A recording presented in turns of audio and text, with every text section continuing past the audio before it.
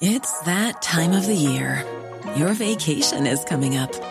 You can already hear the beach waves, feel the warm breeze, relax, and think about work.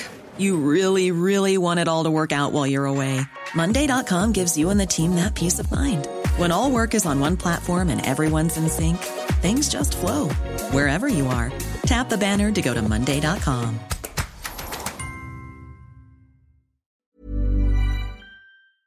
Deep within a bleak and dismal swamp, hidden beneath its murky waters, lies the headquarters of the most sinister villains of all time. A Legion of Doom. The annual Conservative Political Action Conference is taking place this week in Maryland. Next, Vice President Mike Pence speaks to attendees on topics including a wall on the southern border, North Korea, and the 2018 midterm elections. The meeting will come to order. The Legion of Doom is now in session.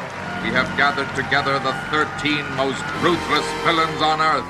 The sinister mind of Sinestro. Push back on the fake news. They're liars. The awesome Bizarro. Crying white mothers are ratings gold.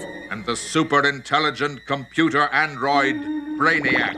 Political correctness is dying a slow, painful, bloody, agonizing death, and all I can say is hell yeah. The feminine yet ferocious Giganta. The trashing of our Judeo-Christian ethics and an America overrun by people who actually hate our guts. And the humorous but sinister Riddler. I call young people Generation Freedom. The internet should be free.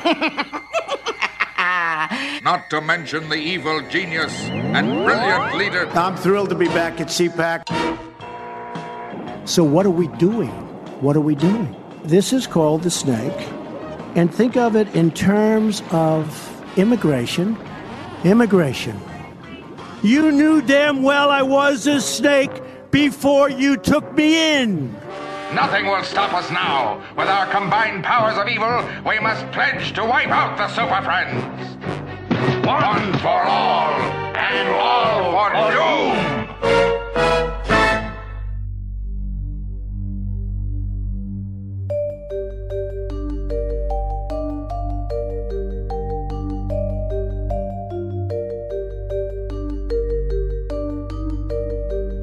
This is Intercepted.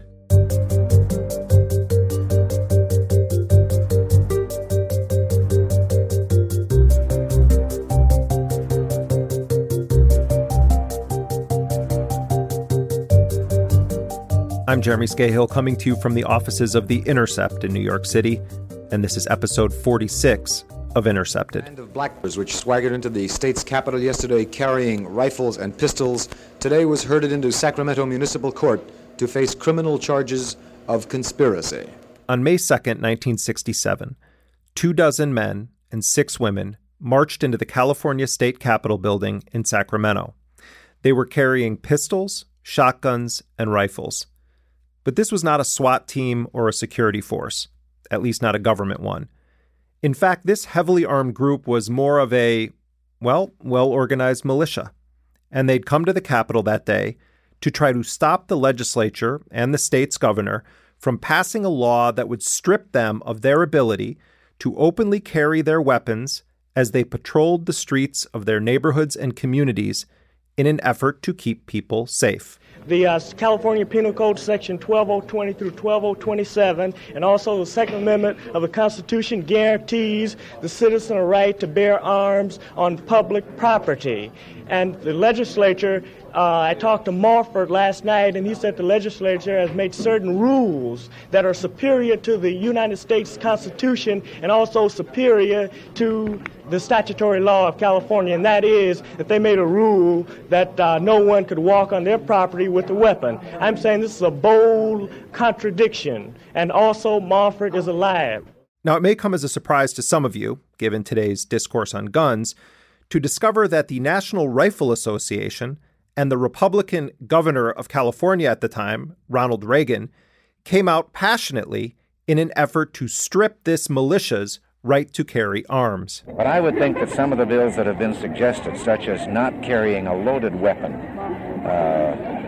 on a city street or in town, this might certainly be a good one. There is absolutely no reason why out on the street today civilians should be carrying a loaded weapon.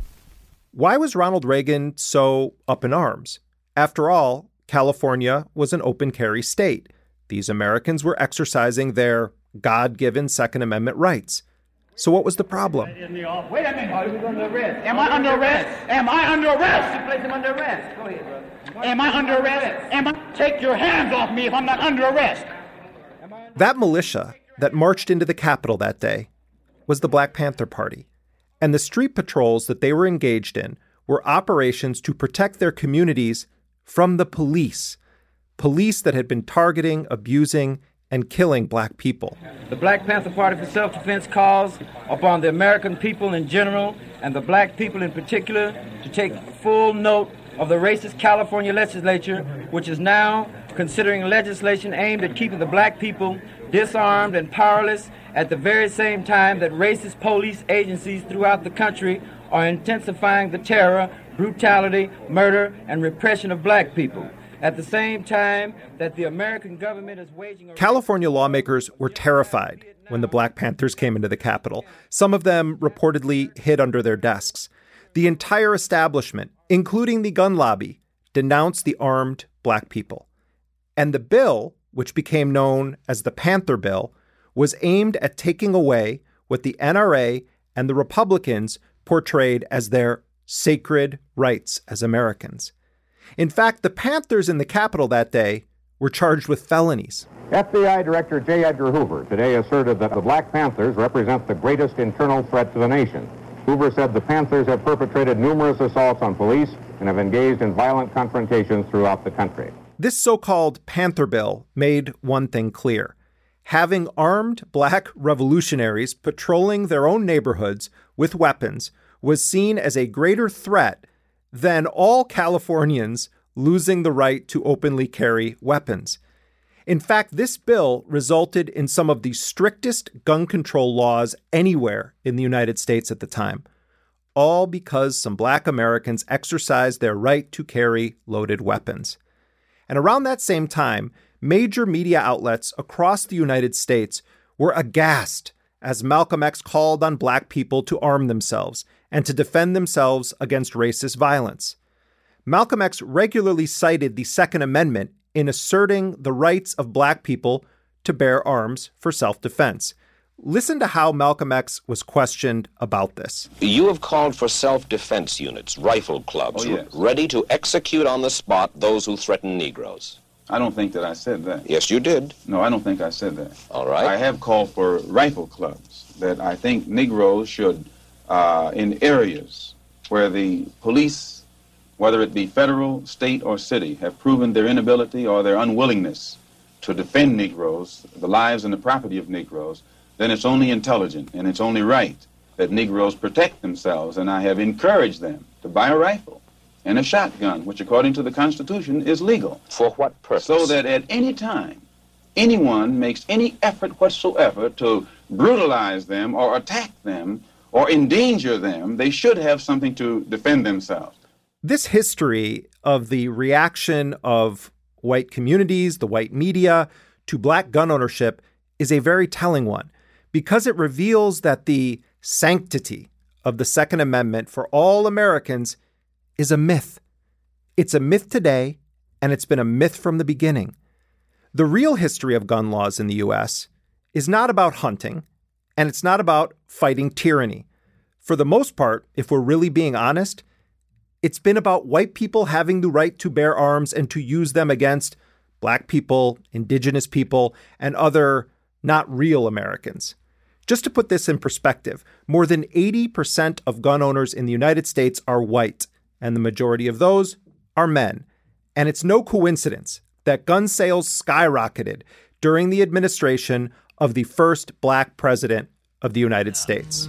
You might have met our fresh-faced flower child president and his weak-kneed Ivy League friends, but you haven't met America.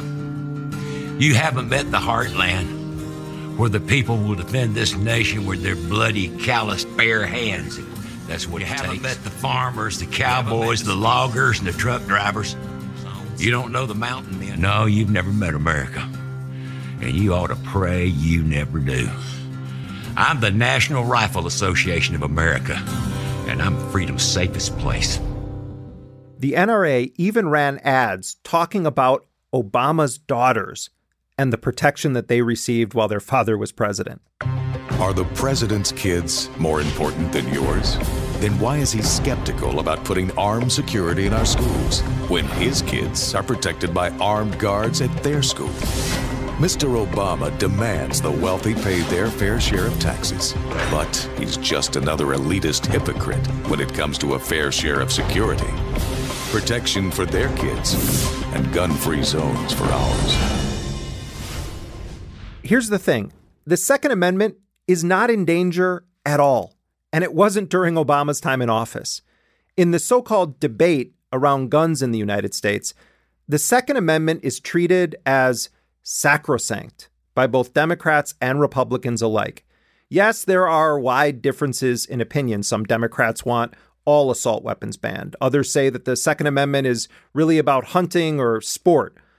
But almost all major party politicians support keeping the Second Amendment on the books. Well, first of all, I support the Second Amendment. I lived in Arkansas for 18 wonderful years. I represented upstate New York. I understand and respect the tradition of gun ownership. It goes back to the founding of our country.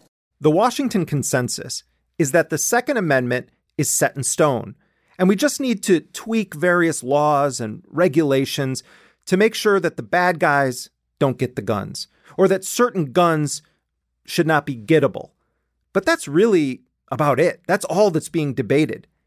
Here's what Barack Obama, after being confronted by a gun enthusiast at a town hall, had to say about his position on guns. First of all, the notion that I or Hillary or Democrats or whoever you want to choose are hell-bent on taking away folks' guns is just not true. And I don't care how many times the NRA says it. I'm about to leave office. There have been more guns sold since I've been president than just about any time in U.S. history. There are enough guns for every man, woman, and child in this country.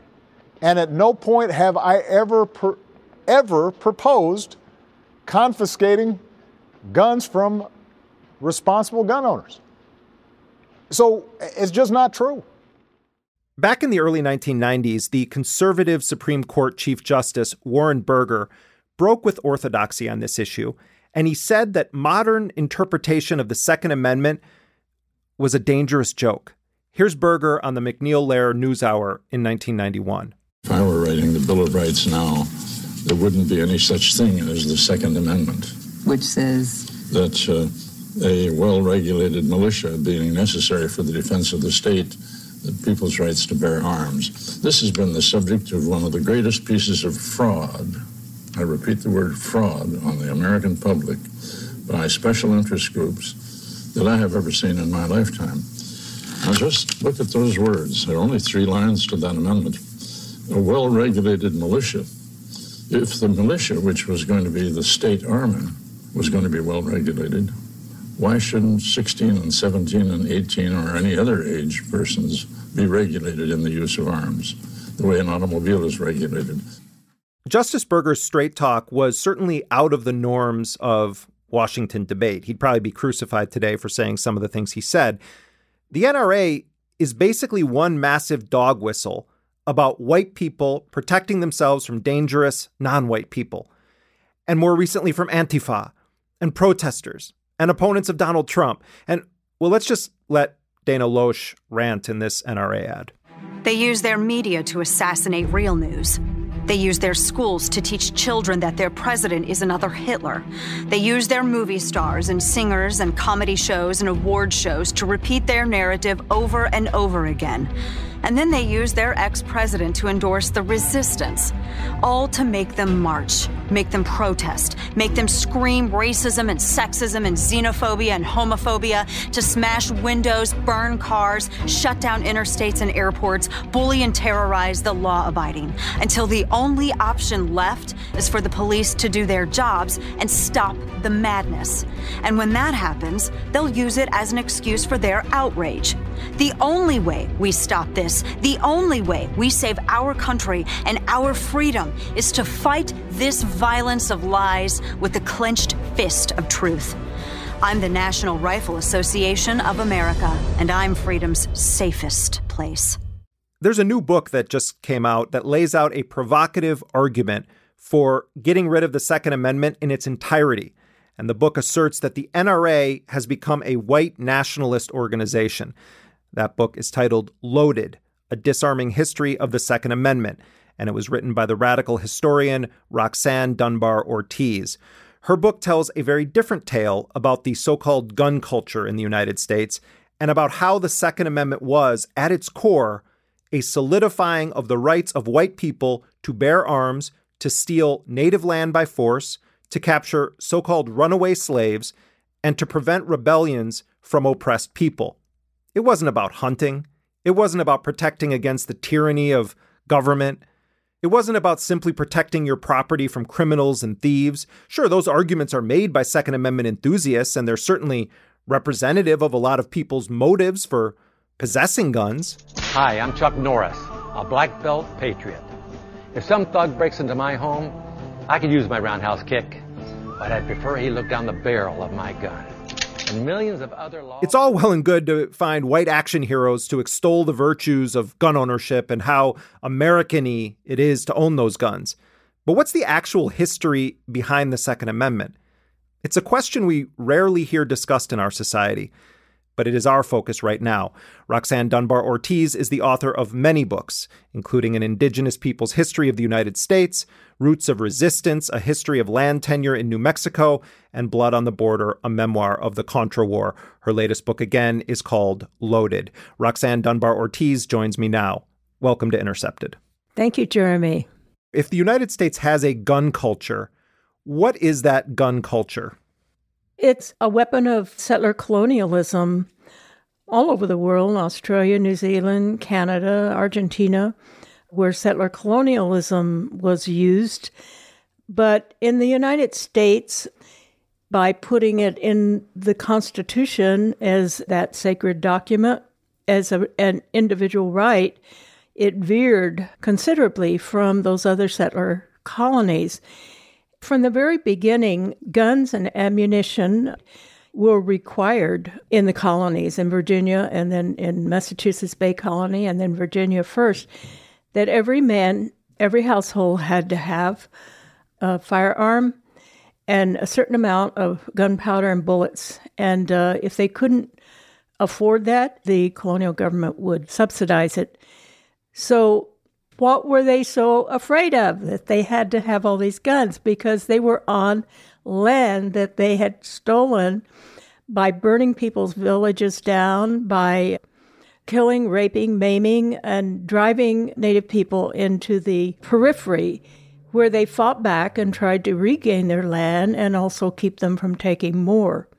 So U.S. settler colonialism was really required, the whole buildup of the United States, a white nationalist democracy. Every man a king with land, and of course then institutionalized slavery took hold by the 1670s. Out of these militias, they carved slave patrols as well. So that dual usage, the right to own human bodies and land and to steal them, kidnap people and kill people, really genocide, is just written into the very cellular structure of the United States, the Constitution, every institution. And that plus the militarism that lasted from before, during, and after independence and continued until 1890, more than 100 years of daily, moment-by-moment warfare against Native people. At the same time, invading other countries, the Barbary Wars in 1806 and 1809, and then Mexico, 1846 to 48. That just continued and continued, and then jumped over the Pacific and into the Caribbean and then to the whole world. So the militarism is the key component of it, and only a third of the population even own a gun. And there's a good portion of those who are combat vets. The exact text, a well-regulated militia being necessary to the security of a free state, the right of the people to keep and bear arms shall not be infringed. Now, I'm not asking you about more recent interpretations by various courts, but at that time, in 1789, when they were referring to a well-regulated militia being necessary to the security of a free state, what was the historical context and what did they refer to when they were talking about well-regulated militia? Well, they certainly weren't talking about state militias because those were provided for in the Constitution itself. That's the genealogy of the National Guard. But the Bill of Rights, which came later, the amendments, these were individual rights, very specifically individual rights. So they could only have referred to the existing citizens' militias. But they came to be self-organized. They were very well organized for selfish interest, for their own purpose. The state, the government, had no authority over them whatsoever. And this was how the whole continent was taken, was these settlers themselves organized. Every settler a soldier. They're all armed, they say, out in their fields and everything, and they're all well organized, so they could, in minutes, call up a militia, and they knew what to do. It was in their self-interest. So, well, what were these militia doing? Killing Indians, taking their land. That's what they were doing, and then the land was theirs. And the slave patrols were also self-organized. It was really every white man had an obligation to keep an eye out, even if they didn't own slaves, to keep an eye out and turn in any stray black person that didn't have a permit on him, that he's doing some errand for the owner. And if he didn't have that, then he was considered a renegade, and had to be captured and returned to the owner. Right. You write in the book, and this is a quote, "The astronomical number of firearms owned by U.S. civilians, with the Second Amendment considered a sacred mandate, is also intricately related to militaristic culture and white nationalism. The militias referred to in the Second Amendment were intended as a means for white people to eliminate indigenous communities in order to take their land, and for slave patrols to control black people." Slave patrols, several scholars have traced the genealogy of slave patrols into modern police forces. So we still see the controlling of especially young black men by police forces. It's not just history.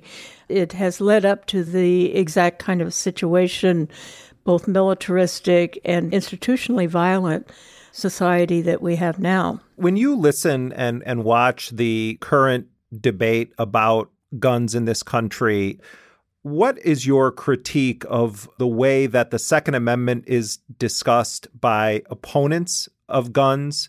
Can you lay out your perspective on that? Their arguments are, you don't need an automatic weapon, you don't need an assault rifle to kill a deer. It is so stupid. It was never, ever, ever about hunting. It's never had anything to do with that. And of course, for these gun nuts, they think that is hilarious because they know what guns are for. The guns are to kill people. The other argument that liberals make is they create a bogeyman. It's all about money.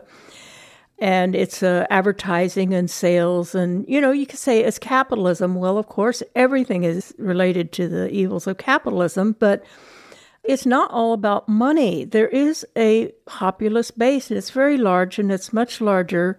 I consider the NRA the largest and most powerful hardcore white nationalist organization maybe in the world right now, except maybe for the U.S. government at this point.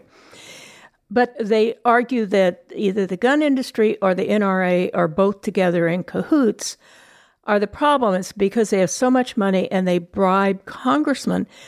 What they do is get these people unelected or elected or out of office through their base. They are a mass-based organization with chapters everywhere in the United States. And they're activists. That is what they live for. They are gun nuts, gun fetishists, and they're 1/3 of the population. 80% of those are white, but 61% are white males. That is the constituency. It's like liberals and even a lot of leftists do not want to face the fact that there's this much power. There's been very little legislation ever because as long as it was a nice, secure white republic up to World War II, with Jim Crow fully in charge, legal segregation, redlining and everything throughout the North, it was secure. And then the civil rights movement, which of course had always gone on, Black resistance, Native resistance, but it had a great success right after World War II, and that was the desegregation decision of the Supreme Court. That was the trigger. That was the earthquake, the tsunami that set off the new wave of white supremacy. It wasn't really even needed. It always was there, but it wasn't really needed in an organized way as long as they controlled everything. I mean, they ran the whole government. Southern senators ran the Senate. They had nothing to worry about. So you see this tighten up with the founding of the LAPD, the new LAPD. It was an all-white paramilitary, white nationalist police force. It's never really lost that veneer or structure. It still has problems. You know, this is a rebellion. This is a counter-revolution that started, really at the time of the first victory and built up until it was taken over. The NRA was taken over by a gun nuttery group founded 2 years earlier, Harlan Carter, a former vicious Border Patrol agent. Thanks to you, the members and supporters of NRA, no national gun law has passed this year. We will stand together, strong, dedicated, shoulder to shoulder, for what is right. And they infiltrated and got the vote and took over the NRA. That's when it became a completely white supremacist organization and started emphasizing the Second Amendment. Any national gun law, no matter how innocent in appearance, presupposes a still further growth in a centralized, computerized gun control bureaucracy in Washington, D.C., a monstrous invasion of the rights to privacy of you law-abiding and decent people who have never committed a crime and concerning whom there's no evidence you ever will. You write, by the time of its 1977 convention, the Second Amendment Foundation and its lobbying arm, the Citizens Committee for the Right to Keep and Bear Arms, which was founded in Washington State in 1974, seized leadership of the NRA. And you state, the Constitution is the sacred text of the civic religion that is U.S. nationalism. And that nationalism is inexorably tied to white supremacy. Yes, we are weird in the world in the United States with this sanctification of a constitution. They built into the Constitution almost an inability to change it. But again, the originalism arose with this counter-revolution against Black freedom. But it really is an individual right. It was meant to be an individual right from the very beginning. So, it really needs to be abolished. That's what needs to be. But it's not the vehicle that produces the violence.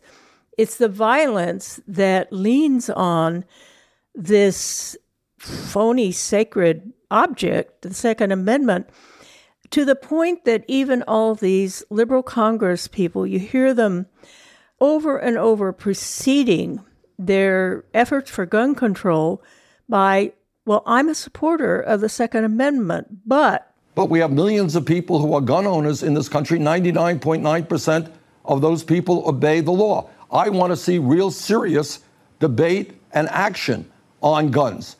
But it is not going to take place if we simply have extreme positions on both sides. But that's ridiculous, What are they supporting? Do they know what they're supporting? And then other liberals like Nancy Pelosi, they argue that it's out of date. And if they think through what that means, it means, well, we don't have to kill Indians anymore, We all support the Second Amendment right to bear arms. She forgets we still have to kill black people, though, apparently, and Muslims and Mexicans. So it's really an ineffective argument because they just go round and round. Well, if you really believe in the Second Amendment, but I've heard it before, they say, oh, these old guns back then, if we had individual right to a musket and plenty of gunpowder, then that would be fine. Oh, but, they killed a hell of a lot of Indians with those muskets. They were good with those things. They had whole wars.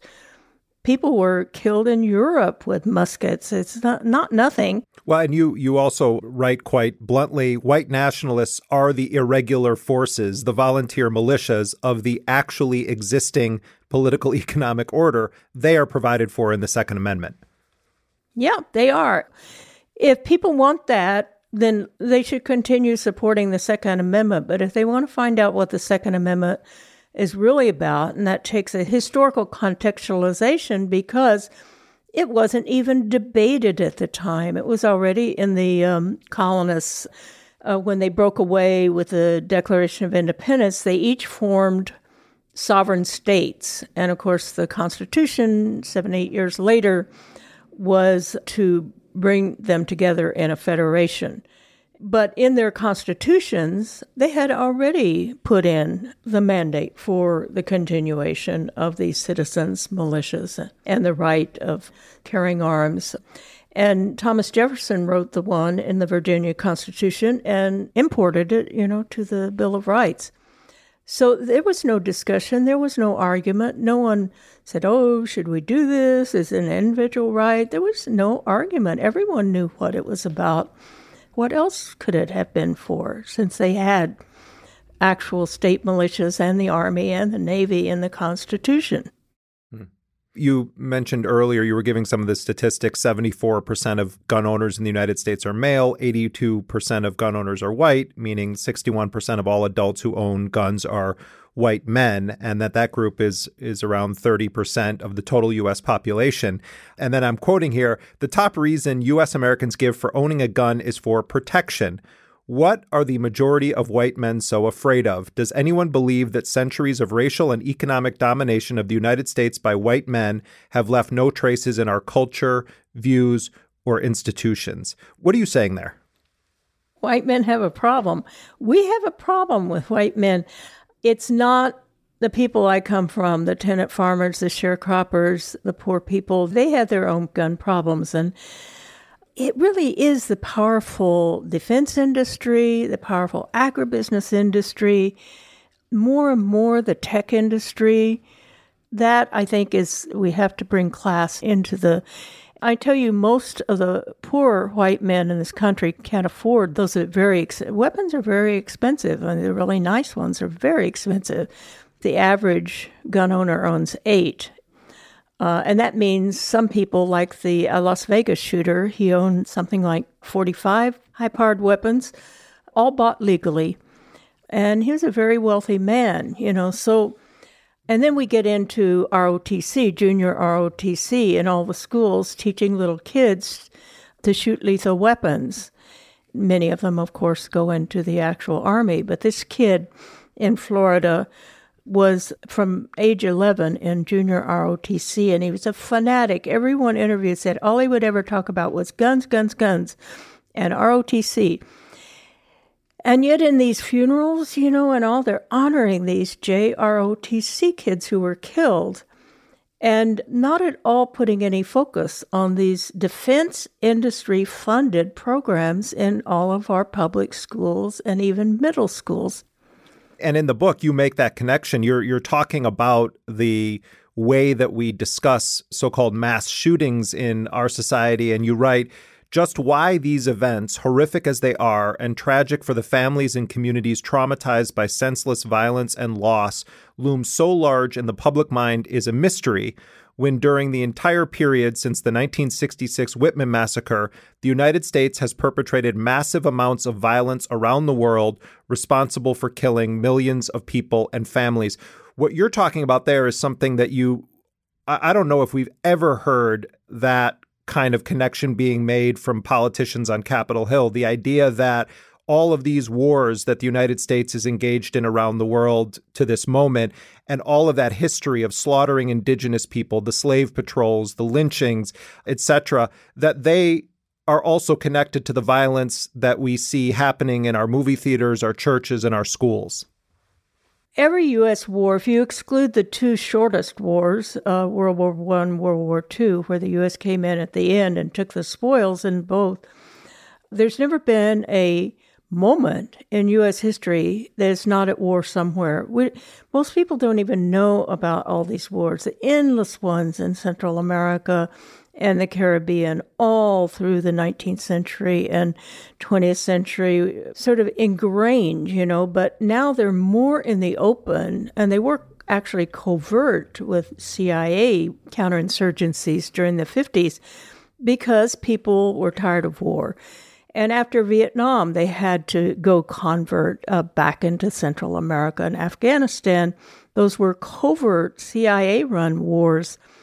But with the Gulf War, H.W. Bush said, well, finally, we've got rid of the Vietnam syndrome and we can be proud of invading a country. Should military action be required, this will not be another Vietnam. This will not be a protracted, drawn-out war. The school shootings and the especially workplace shootings did not start just then. They started with the Vietnam veteran who shot from the Texas towers. He was never in Vietnam, but he was trained as a sniper. This is a KLRN News Bulletin. A sniper with a high-powered rifle has taken up a position on the observation deck of the tower on the campus of the University of Texas. He is firing at persons within his range. All Austin area residents are... And then you have the workplace shootings, the postal workers, as they began to shrink the post office and government institutions, in the late 70s. And going postal became a phrase. Good evening. Here's what's happening. Someone in the post office had killed 14 people inside, then taken his own life. That somebody was 44-year-old Pat Sherrill. He shot everybody in sight. Other kinds of shootings, Charleston, South Carolina. Witnesses say he announces that he is there to shoot black people. And he does. Opening fire, killing 9 people, 6 women, and 3 men.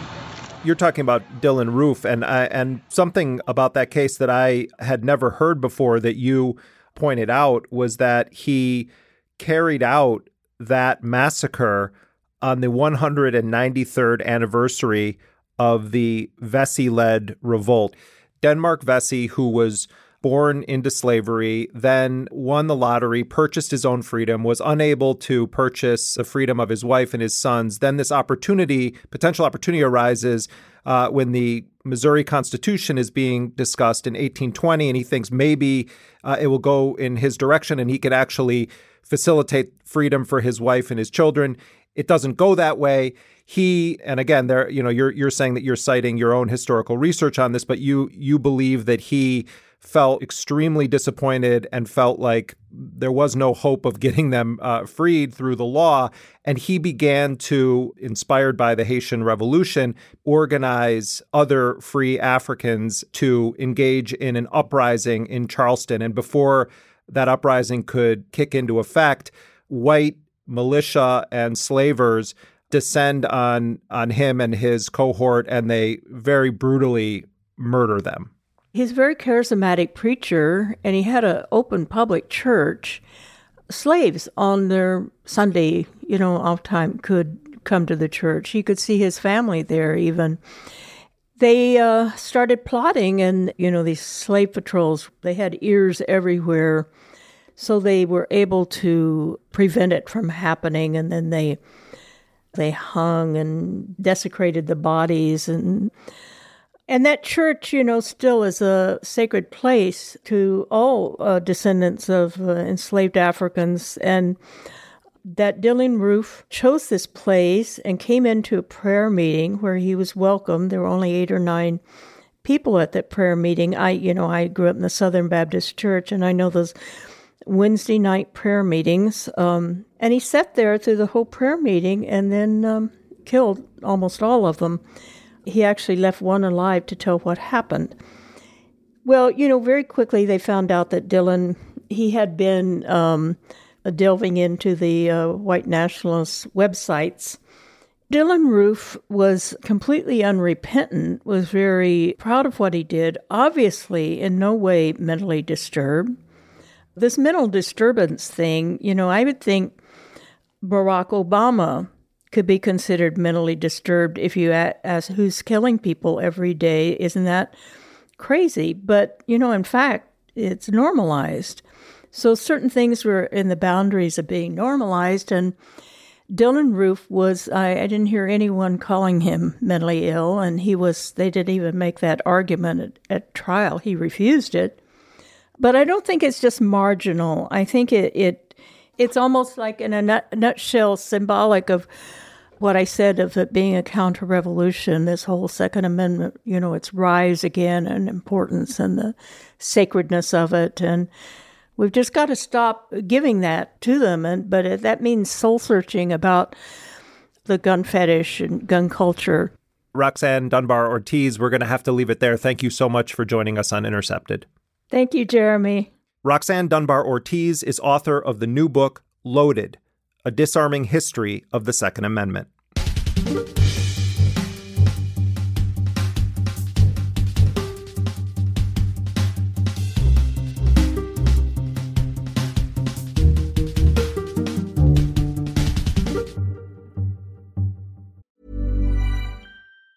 Quality sleep is essential. That's why the Sleep Number Smart Bed is designed for your ever-evolving sleep needs. Need a bed that's firmer or softer on either side? Helps you sleep at a comfortable temperature? Sleep Number Smart Beds let you individualize your comfort, so you sleep better together. J.D. Power ranks Sleep Number number 1 in customer satisfaction with mattresses purchased in-store. And now, save 50% on the Sleep Number Limited Edition Smart Bed for a limited time. For J.D. Power 2023 award information, visit jdpower.com/awards. Only at a Sleep Number store or sleepnumber.com. Hey, it's Ryan Reynolds, and I'm here with Keith, co-star of my upcoming film, If, only in theaters May 17th. Do you want to tell people the big news?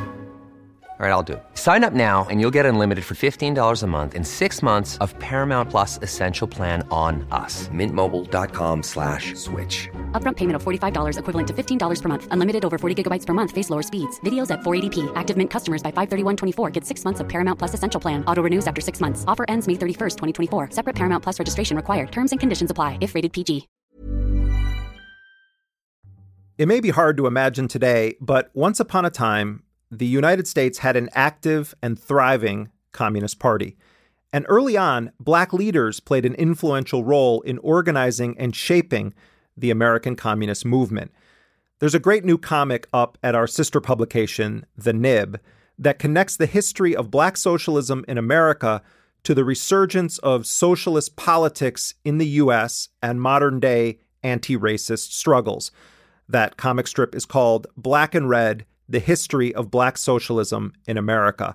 The creators, artist Tana Tucker and writer Nestor Castillo, parallel the rise of the Bolsheviks in Russia to the surge of Black workers fleeing Jim Crow violence and the poverty of sharecropping in the South. Tana Tucker and Nestor Castillo dramatize this little-known history in their comic, and they highlight the striking parallels to modern struggles in the United States. I've been in the past couple years using comics and drawing as a way to map my relationship and political identity to these histories and to explore and interrogate these histories as a Black woman who identifies as leftist. And I had started researching this particular historical moment around the time that Nestor approached me about collaborating on a piece. We thought that the starting of the Russian Revolution was a good place to begin.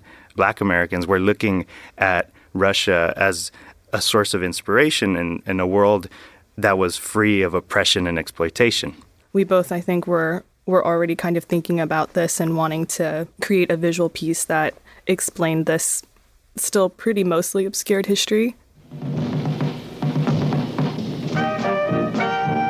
I think you can start probably at the period of World War I, the Great War, the war to end all wars. There's this actually really great welcome home parade, if you could call it that takes place early in 1919 in Harlem to receive the Harlem Hellfighters. Hundreds of thousands of people in the streets who are receiving black soldiers who have just come from fighting in Europe. As we marched along up Fifth Avenue, everybody was astounded because we used a new mass formation, 16 abreast. And it was never seen before in this country. It was a formation we learned in France from the French instructors. And it was quite a sight.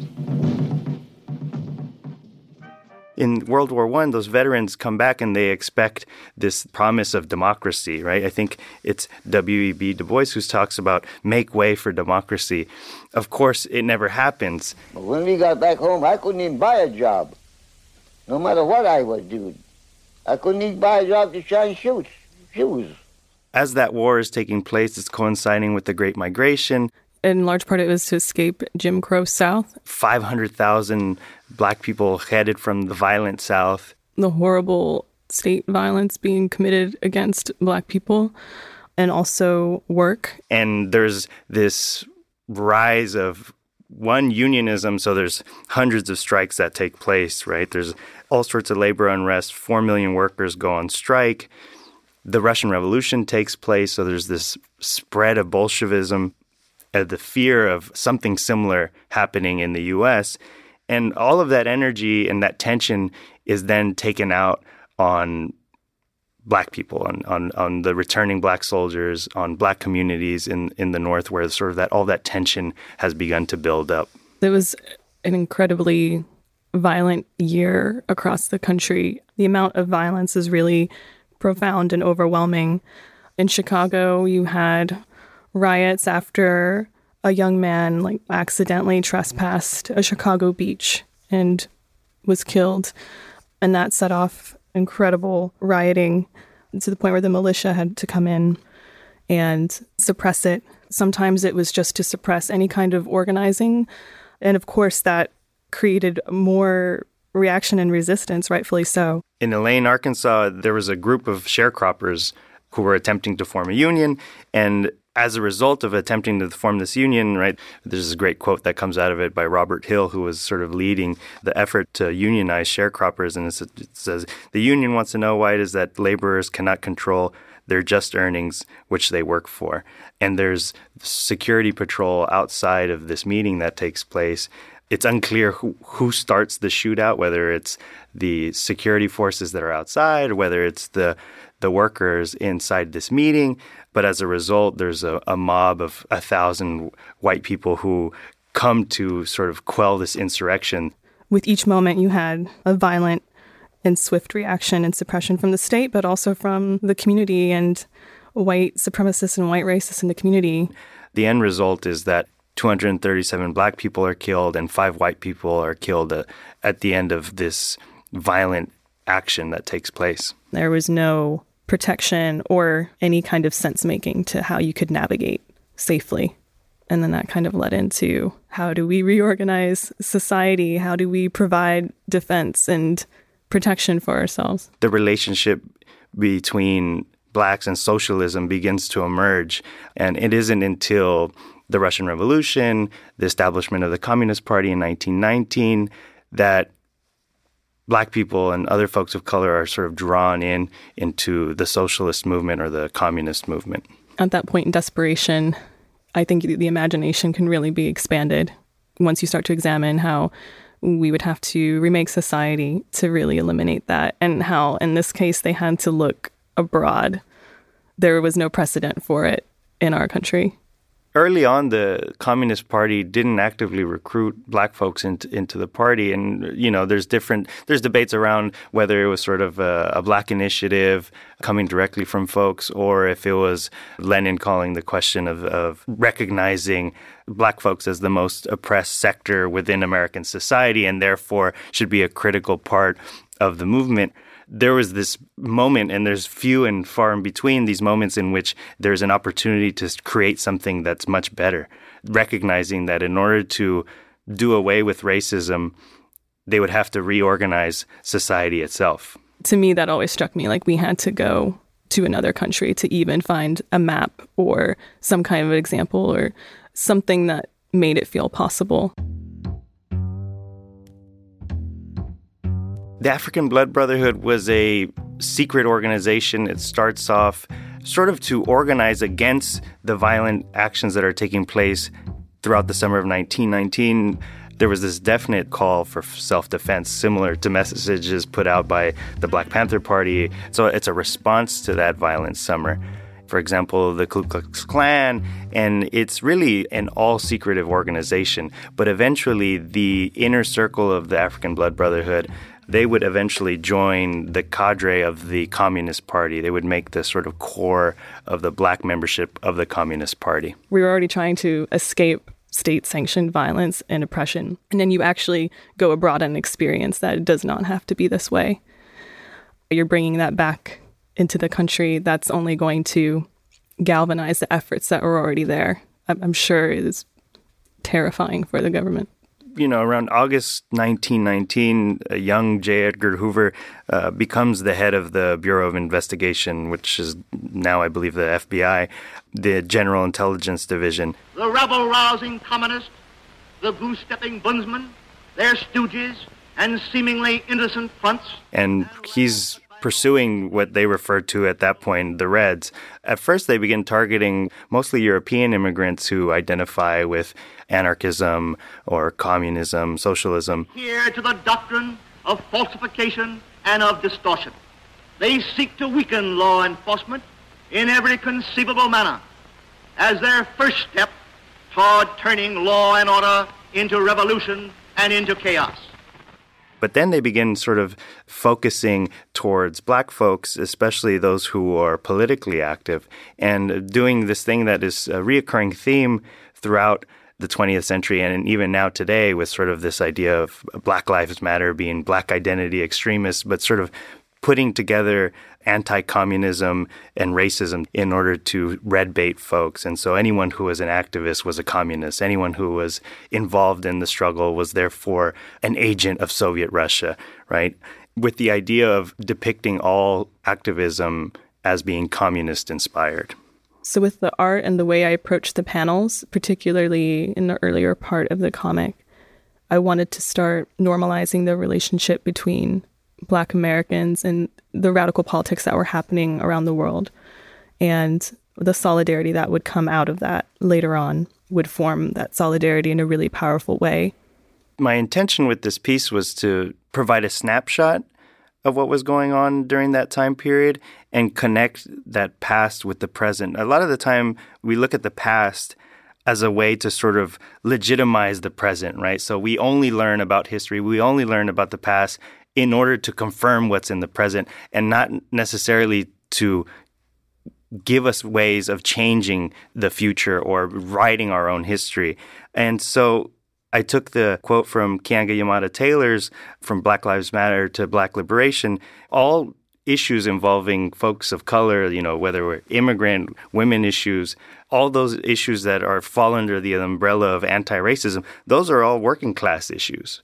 And so really that was my intention with this piece, is to do sort of a jumping back and forth between the past and the present and attempt to connect those dots in order to forge a different future. This comic is just a piece of a bigger exploration for myself of, first of all, mapping this history and mapping Blacks and our relationship to this history and proving that it's much older, but also there are answers that we can use to solve our problems today, and just really examining all of the moments where we got very close to reorganizing society.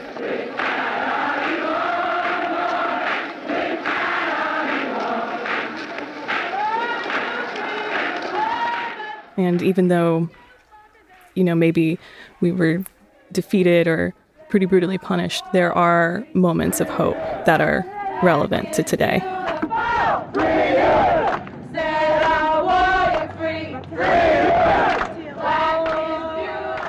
For me, I'm using visual art to map this, but if I can map those things and really remember that there is a consistent history of this resistance, it, to me, makes it feel more hopeful that we can continue on today with that.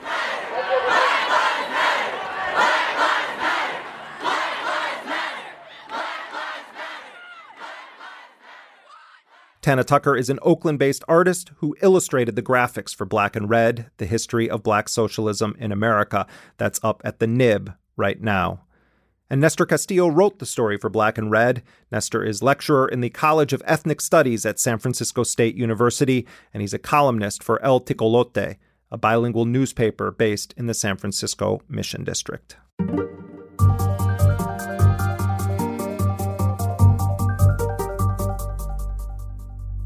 In 1958, a Virginia couple, Mildred Jeter and Richard Loving, married in the District of Columbia. About 4 months after their marriage, the Virginia county that they lived in issued a criminal indictment charging the Lovings with violating Virginia's ban on interracial marriage. Mildred was Black and Richard was white.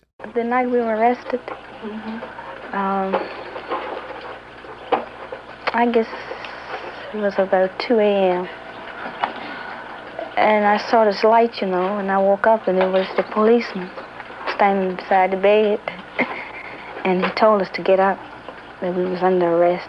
Their case, Loving v. Virginia, eventually reached the U.S. Supreme Court, and it would take nearly a decade before all state laws prohibiting interracial marriage were struck down. A new series from Topic.com tells the story of Americans born to one Black parent and one white parent after the 1967 Supreme Court decision. The series is titled The Loving Generation. From Melissa Harris Perry to Matt Johnson and Panama Jackson, The Loving Generation features a diversity of voices examining the borderland between Blackness and whiteness. You have who you think you are. You have the larger community, how that larger community sees you, who you are. And then you have the legal test case of who you are. When all three of those things are working in the same direction, everything is fine. Everything is chill. Like if you're a mixed person who looks Black and everybody thinks you're Black and you think you're Black, there's no conflict there. The problem is when one of those things is off. That's Matt Johnson. He is an award-winning novelist and a comic book writer. He's also one of my most favorite people on Twitter. If you've not checked out his graphic novel series Incognegro, which is about a mixed-race detective who goes undercover as a white man to solve racially motivated crimes, do that ASAP. Matt's latest work is titled Incognegro Renaissance. I recently sat down with Matt to talk about, all sorts of stuff. Guns, the NFL, the Black Panther film, Matt's childhood in Philadelphia. But I began by asking him about the implications of that landmark 1967 Loving v. Virginia case. It basically got the American legal system caught up to the reality of the civil rights era, larger change in the country. So I think my parents were married 3 years later I think they were married a year later, but in Pennsylvania where it was already legal. But I do think it affected the climate and the understanding of what that was, because part of the fear of the civil rights movement and the fear of kind of white supremacy going back into slavery was always a sexual fear too. That our white women will end up having sex with Black men, and that was this incredibly powerful fear that even affected things like architecture during slave eras, where you had the rooms of the white women on plantations being kind of protected within the homes. At the same time, there's Virginia in particular, because of Thomas Jefferson, the idea that there wasn't interracial actual sex is actually ridiculous. And interracial rape, primarily during the slave era, the African-American community that we have today is significantly impacted by that. So the event of the case was huge as a landmark, but the land was already there, You grew up in Philadelphia. You've written about what it was like to be in a predominantly Black neighborhood and trying to find where you fit in. And Right. what was it like for you growing up? Well, my parents divorced when I was about 4. I lived with my mother most of the time, but my father was actively in my life. My mother is African-American, comes from a Midwest, small town in Illinois. My father was old school, Irish Catholic Philadelphian. Every mixed person has a different idea about what mixed identity means. And that ranges from people who believe like African ancestry doesn't really matter, and if they look white, they can define themselves as white, to people who, and probably many more people who believe it doesn't matter about your mixed ancestry, you're black, and that's kind of the end of the story. So there's a really wide spectrum. In my case, I look at it as it's not really a like genetic thing. Like almost all African Americans are part African, part European, and sometimes some Native in there. So like the African American community is already mixed both genetically and culturally, right? We speak English. We wear European influenced clothes for the most part. When I think about it, what I'm thinking about it is very specifically a mixed ethnic experience. So for me, that meant my mother was working class and then became a social worker, which is basically working class and, financially. And I had my experience with her, and I lived in a predominantly black neighborhood. And then my father, who also basically lives in a predominantly black neighborhood, but like the white block in the predominantly black neighborhood, who was like, went to the co-op, Weaver's Way Co-op in Mount Airy, shout out. And, so I did my hours packing peanuts and had a very much like a middle-class NPR experience. My mother smoked menthols and drank Pepsi and had a lot of like the ill effects in her life of being a working class black person and a lot of the stresses of being a working class black person. And my dad had a lot of the sort of what you would call the stereotypical NPR tote bag existence. So, like he still drives a Subaru Outback. And, you know what I mean? When I first got out of college, I worked a lot of like temp jobs and stuff for the electric company and things like that. And the only thing that would get me through was listening to Terry Gross. And this before it was a national show. So I don't know if you notice, like Philly people talk about Philly all the time because we're generally insecure, but we also I heard really something love the place. about the Super Bowl this year and Yes. saw some stuff on TV about something right. about Philly. Right. So when like she went national, it was like a point of pride Yeah. for me. Like I had actually done something. Same way like when the Eagles won, I really felt a level of accomplishment. But like, But can I ask you something about that though? My colleague Sean King boycotted the NFL this year, and was certainly not the only person, but one of the big voices that was really advocating for Colin Kaepernick and talking about race in the NFL. And we have the president calling black NFL players sons of bitches. What was that like for you, watching all of this unfold? We're going to get real here. I do want to get real. I think it's interesting. To me, it was the classic American experience, right? One of my best friends who I grew up with, and a lot of the guys I grew up with in Philly, refused to watch the NFL this year. And these are like hardcore Eagles fans. And so there was a real moral quandary when the Super Bowl came, because it was like, I've been waiting for this my entire life, and now it's here, and I've also made a moral position not to participate in this. And I really have immense respect because most of them I know have stuck to the guns on it. I'm not a football fan. Well, I like football. I don't like CTEs. Yeah. So when the Eagles went, in my mind, I felt like I'm not going to let these crackers rob me of seeing a championship for my city. But I also told myself this: when this goes down, this is my last football game. Like, this is it. Because like part of me, like, I've been wanting to quit football. There's so much going on with the football culture. I mean, the idea that politics is new here is ridiculous. Every single game I've ever been to, there has been an almost sexual fetishization of the military, fetishizing of military life and military families to the point that's pretty dangerous. And I come from my family. My grandfather's in the 82nd Airborne, All-American, fought in Naples in World War II, and several of my family members have been in the 82nd Airborne. So, I actually come from a military family, but my family are just jerks like everybody else. Like, it's not like they have superpowers or, you know what I mean? And so there's a lot that I have a problem with, but I do imagine that there could be a football that is both physically and also culturally non-toxic. Until that time, I can't watch it. So to me, this game morally was sort of a release where I haven't been willing to kind of give it up because I wanted to see the city win, and now that the city's won, Like, and I'm not saying that as like an excuse. I think it's a moral failure on my part, and I wish I was as strong as my friends who didn't have anything to do with it. I do have a hope because I live in Texas now, and I have seen good come out of actual football, and good from a perspective of somebody on the left. I have seen, people from a variety of different cultures come together in this larger sense of community building out of football. I've seen strangers, go to other people's cars and hang out and eat and talk, cross party lines, which you see almost nowhere nowadays, and have something to talk about that's not Trump or not all the things that divide us. I mean, because sports is also used to kind of divide people along city lines and tribal lines too. But I've seen people connect in ways that I don't see lately. But I don't know. It's like a lot of things. Like even the gun debate, living in a rural area, deer are everywhere. If they're not kept in check, they get into the streets. They cause real problems. I'm okay with basically 19th century hunting rifles to deal with them. Even people who are diehard opponents of guns in general, I don't think the issue there is like, we don't want people to have a hunting rifle. The point now is that you have these weapons of war where you can gun down 40, 50 people. Yeah. You can go in and take out, a couple dozen 6-year-olds. Yeah.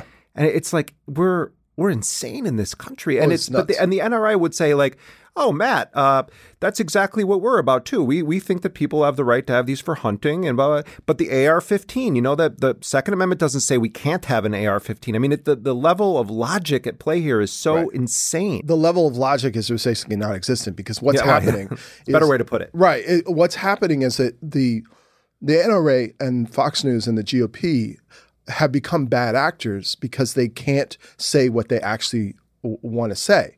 What Wayne LaPierre wants to say is we are petrified of these black and brown people that are coming into the cities. We're petrified of not being centered in this culture. And we feel vulnerable because of that. And we want to have guns so that we feel like we still have complete and utter power, right? They can't say that out loud, so they have these disingenuous arguments. Knowing that we surround and protect so much with armed security, while we drop our kids off at school that are so-called gun-free zones that are wide open targets for any crazy madman bent on evil to come there first. In every community in America, school districts, PTAs, teachers unions, local law enforcement, moms and dads, they all must come together to implement the very best strategy to harden their schools, including effective, trained, armed security that will absolutely protect every innocent child in this country. Fox News can't directly say what their actual agenda is, right? They can't say we promote continued xenophobia and a white supremacist state because it benefits us and it also benefits our corporate connections. So they are constantly coming up with these lies. What scares me on all these kind of false narratives, not only can we not have debate, now there's a large segment of the population that believes in their hearts that not just truth, but actual facts are dependent on their own emotional needs. That's really scary. They know they're doing it, but this is a philosophical point. It's a level of sophistry. The bigger fundamental thing that just terrifies me is I worry that this is all original sin. I sound biblical when I say it, but like the original sin we have here about our denial about the realities of slavery, our denial about the realities of an attempted genocide of Native people, our denials about what happens in Cuba, what happens in Chile, what happens basically how the CIA in our country has really been active for 100 years, right? I mean, it gets organized in the last 50. We have a pattern of a larger denial where we have, as a country, unlike a lot of other countries, every country has their lies, but in America, it's more extreme, that we have created a pattern of belief that what we believe is more important than the actual facts in hand. And so it does feel like, not to quote the line of Malcolm X got in trouble for, but it does feel like a chicken's coming home to roost thing in this sense, that we used to do these denial actions about our activities in South America and Central America. Now we're doing them right here. In talking about Fox, we have domestic propaganda networks that have a much farther reach than any of those social media campaigns that the Russians supposedly paid for, that are going to have very serious consequences for people in this country because of the idea that this is a hoax or spreading rumors about, the president not being a citizen. People have birth certificates. He doesn't have a birth certificate. Now, he may have one, but there's something on that birth, maybe religion, maybe it says he's a Muslim. I don't know. And encouraging from the highest levels of power in this country a white supremacist ideology to come out and be fully out in the open with it. It's not that it's ever disappeared. Trump has empowered those who felt like, whose idea that what's wrong with America is that we're no longer allowed to be that person in public. It's somehow become uncouth. And I find that infinitely more frightening than Facebook and Twitter ads that Russia may have purchased in the 2016 election. I mean, I'm frightened what it means that we've had this Alex Jonesization of very big, powerful media entities, namely Fox News. You woke 9/11 to rationalize everything from domestic plunder to imperialist aggression worldwide. You evoke sympathy with the 9/11 family. That's a bunch of crap. So I've done more for the 9/11 families, by their own admission. I've done more for them than you will ever hope to do. Okay. So you keep your mouth shut. I think the hoodie is as much responsible for Trayvon Martin's death as George Zimmerman was. What do you mean? But you're going to have to get people like Jay-Z, Kanye West, all of these gangster rappers to knock it off. DNC emails came from that resulted in Debbie Wasserman Schultz firing. This kid got shot in the back. They said it was a robbery, yet he had his watch, his wallet, and his phone. I don't believe that is what liberal college professors want. They want to do anything they can to erase history and to erase every shred of patriotism. I think an awful lot of immigrants come to this country from other places that aren't very nice. Those places are dangerous, they're dirty, they're corrupt, and they're poor. And it exploded during the Obama years because of their lax immigration policies and allowing those undocumented minors to come in, turning many of them into DACA recipients. The president has it is, and you're right. You're totally right. Why don't we talk about it as the threat that it is? The idea that population, their primary news ecosystem comes from Fox News, and then it goes secondarily on talk radio. So then you get InfoWars kind of stepping in, a YouTube generation replacing the talk media generation. But, they're in this ecosystem and they're not seeing anything outside of it. And like looking at my own family, who I love, they're going to work, they're coming home, they're watching the game. They're not trying to pay attention to the news, and they don't realize it. But that reason they can do that is because they have the privilege of being the most protected, caste in the country. Like if you're a white guy, all of us are vulnerable to things that happen in this country, but you're far less vulnerable than my family is. Like this election has resulted in the last 6 months, both of my daughters have been called niggers at school, right? One by a kid wearing a Trump hat. Like my life is directly affected by that. My wife, who was wearing a head wrap, she's African American, and like a lot of African American women, takes a lot of pride in her hair and getting the right products and everything else. And she was wearing a head wrap to go buy some products, and was followed out to her car, and by somebody asking her about, why are you wearing that? And other white people stood around and watched, like nobody stepped in or anything. Like my life has been affected by this. Like, and a lot of people's lives have been affected by this. But my uncle's lives haven't. They're just looking at the bottom line. They're not looking toward the future. They might see a $1.50 tax cut and think like, this is great. But they don't even see their own race. Like in their minds, they are raceless. Other people have race. They're just normal people. So this whole idea of white nationalism, they don't think of it as white nationalism. They just think of it as being proud of America, because they don't see race in that sense that they're blind to their own race. So pointing this out and continually having to say one of the major news networks is not actually a news network. It is a terrarium of right-wing white supremacy. I wanted to ask you about Incognegro and particularly Incognegro Renaissance. Talk about the kind of origin of that and give people like a kind of sense of the tale that you weave. Well, I'm African-American. I'm mixed. I consider myself both, really. But I look very white to some people. But when I was a kid, my cousin and I used to play this game where basically we imagined, my cousin was also mixed and to many like white appearing. And we imagined that this thing that kind of made us feel kind of like freaks was actually like a superpower. And at the time I remember like imagining freeing slaves by pretending to be white, infiltrating, white supremacists. Wait, this was as a kid you had Yeah, these even ideas? as a little kid. Yeah. Like I was about 10. And I kind of forgot about it. I was at a writer's retreat thing. And sometimes at the writer's retreat, everybody comes up with nicknames.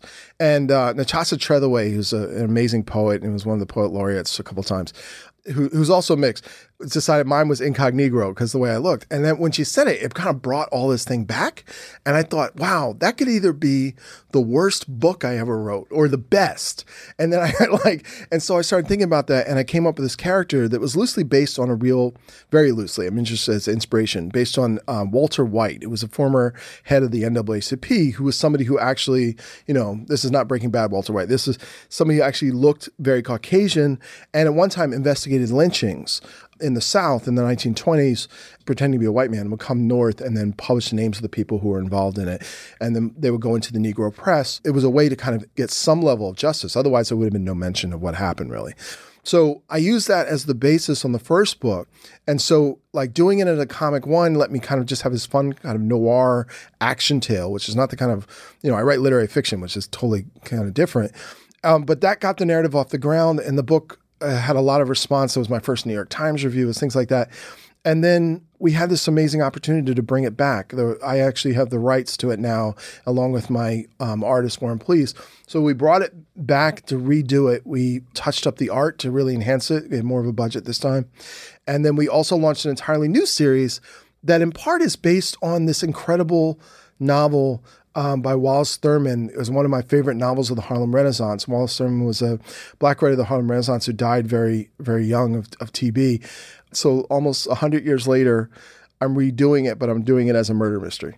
Can you share with people as much of the plot as you feel comfortable without giving it away? In the first graphic novel that's out now, there is a reported African-American who's being held in a jail and is about to be lynched. And news comes to North that it looks like this guy's going to be pulled out of the sheriff's office any second and get murdered. And it turns out that this guy has a brother who's working at basically the equivalent of the Amsterdam News. And the brother looks, unlike the one who's in jail, who's brown skin, the brother looks white. He has pink skin and straight hair. He's African-American.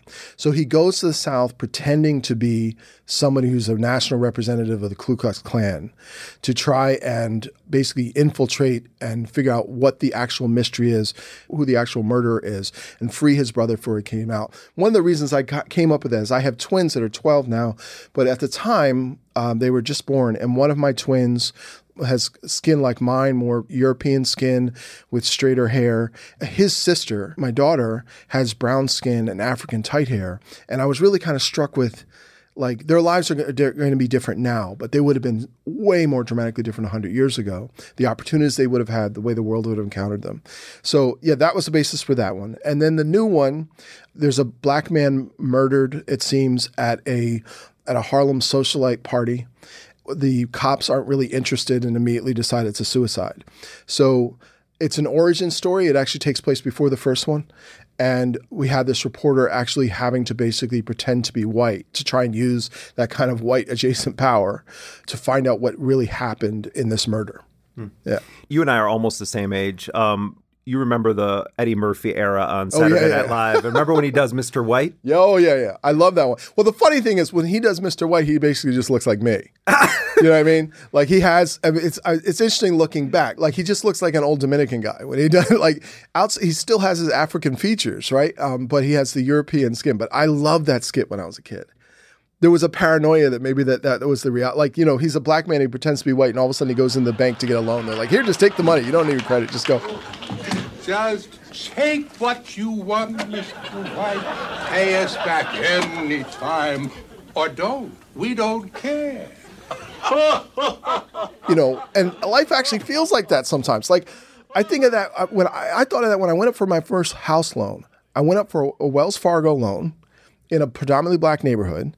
And this was about 2 years before it turned out that Wells Fargo was had higher interest rates for African Americans or people looking to buy in African American neighborhoods. So it did like tap into like something that's there. You remember when that came out, there was no discussion of white privilege. Yeah. Oh, yeah. In this country. I want to read you one of your tweets. I've never left a movie and felt like I'd witnessed a societal game changer before. You don't say which movie, but I assume you were talking about Black Panther. Yeah, that was my earnest tweet of the week. When I was a kid, Black beauty was not considered a given, and African beauty was not considered a given. And Lupita is one of the most beautiful women on the face of the planet. Chadwick Boseman, all those guys. I mean, it was like the most insanely beautiful human beings out there. And Ryan Coogler is an amazing director. Yeah, he's also pretty too. He is pretty, yeah, that's but true. Then, like, in addition to that, though, I mean, it wasn't obviously just the people. It was the art direction, the outfits, all of them. You know, they were sometimes futurized versions of them or modernized versions of them, but all of them had very specific roots in existing African attire and existing African art and showed the beauty of that. And together, it was so stunning.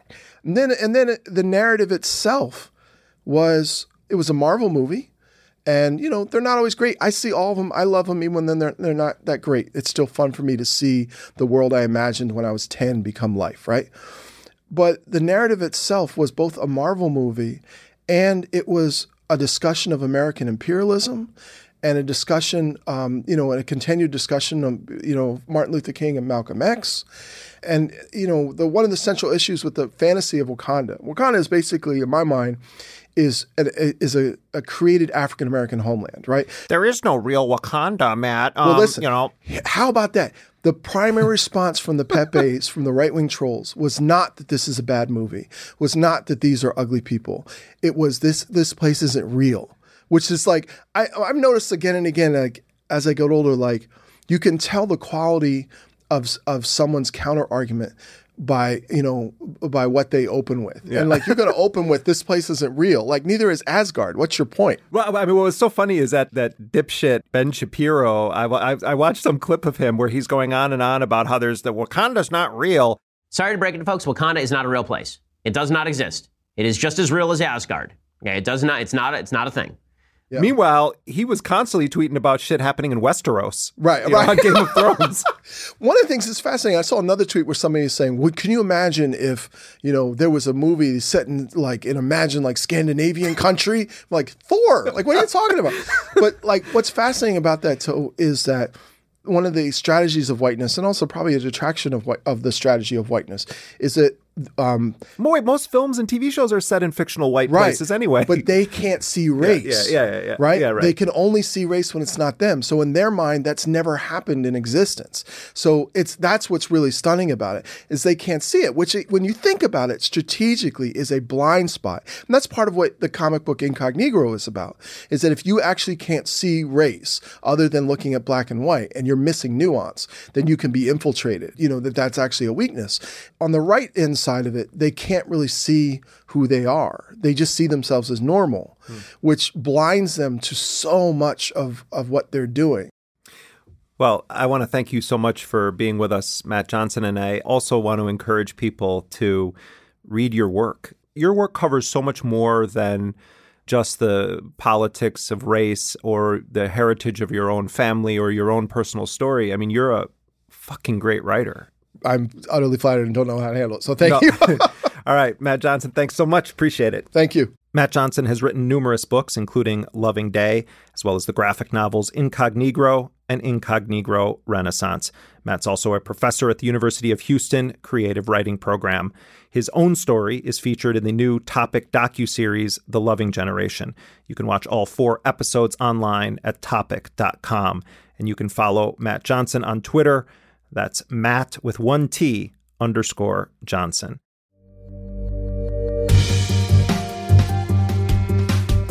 And that does it for this week's show. If you are not yet a sustaining member of Intercepted, log on to theintercept.com/join. Sam Samzazar is our honorary producer this season. We thank him for his generous support. Intercepted is a production of First Look Media and The Intercept. We're distributed by Panoply.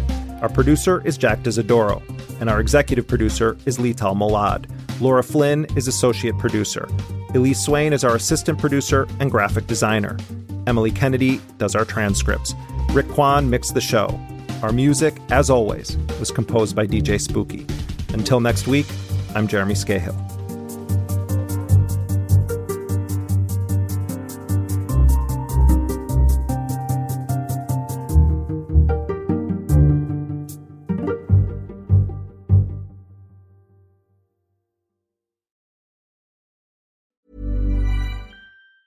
Planning for your next trip? Elevate your travel style with Quince. Quince has all the jet-setting essentials you'll want for your next getaway, like European linen, premium luggage options, buttery soft Italian leather bags, and so much more. And it's all priced at 50 to 80% less than similar brands. Plus, Quince only works with factories that use safe and ethical manufacturing practices. Pack your bags with high-quality essentials you'll be wearing for vacations to come with Quince. Go to quince.com/trip for free shipping and 365-day returns.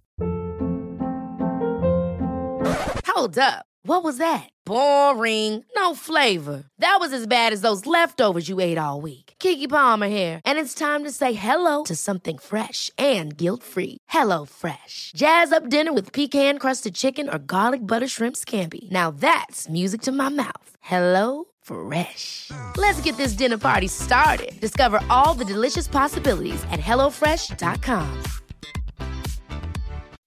When you make decisions for your company, you look for the no-brainers. If you have a lot of mailing to do, Stamps.com is the ultimate no-brainer. Use the Stamps.com mobile app to mail everything you need to keep your business running with up to 89% off USPS and UPS. Make the same no-brainer decision as over 1 million other businesses with Stamps.com. Use code PROGRAM for a special offer. That's Stamps.com, code PROGRAM.